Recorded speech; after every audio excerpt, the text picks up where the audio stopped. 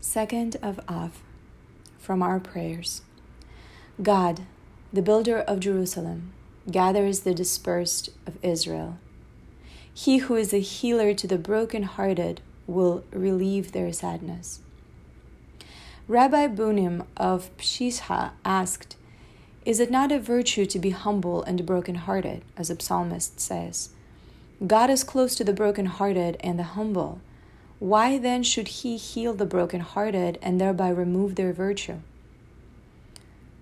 Rabbi Bunim answered, "There is a difference between being humble and broken-hearted as opposed to being sad. The scriptural reference to broken-hearted is to a person's awareness that he has not yet done enough, and this brings about a sense of humility which stimulates him to greater achievement, to fulfill his mission on earth. But sometimes this awareness of how little one has achieved may spill over into sadness and dejection. These latter feelings are destructive because they lead to despair and inactivity. God heals the broken-hearted by relieving their sadness and their feelings of hopelessness that may be generated by their dejection. With their dejection gone, the healthy humility will stimulate them to achievement. From the scriptures, I gave them silver in abundance and gold, which they used for idolatry. Idolatry is a concept whereby man creates his own gods to serve him, rather than man being servant to God. When man's interests are all serving, he is essentially idolatrous.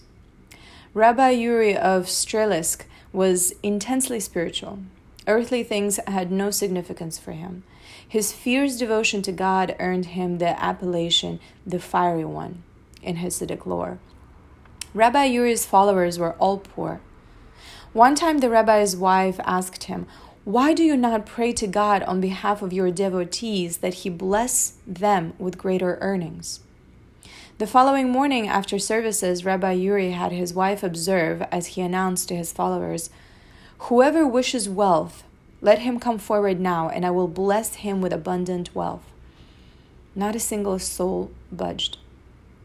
"You see," Rabbi Yuri said to his wife, "not one of them is interested in wealth. Why should I pray to God to give them something that they don't want?" To one who possesses true spirituality, earthly riches are of little importance.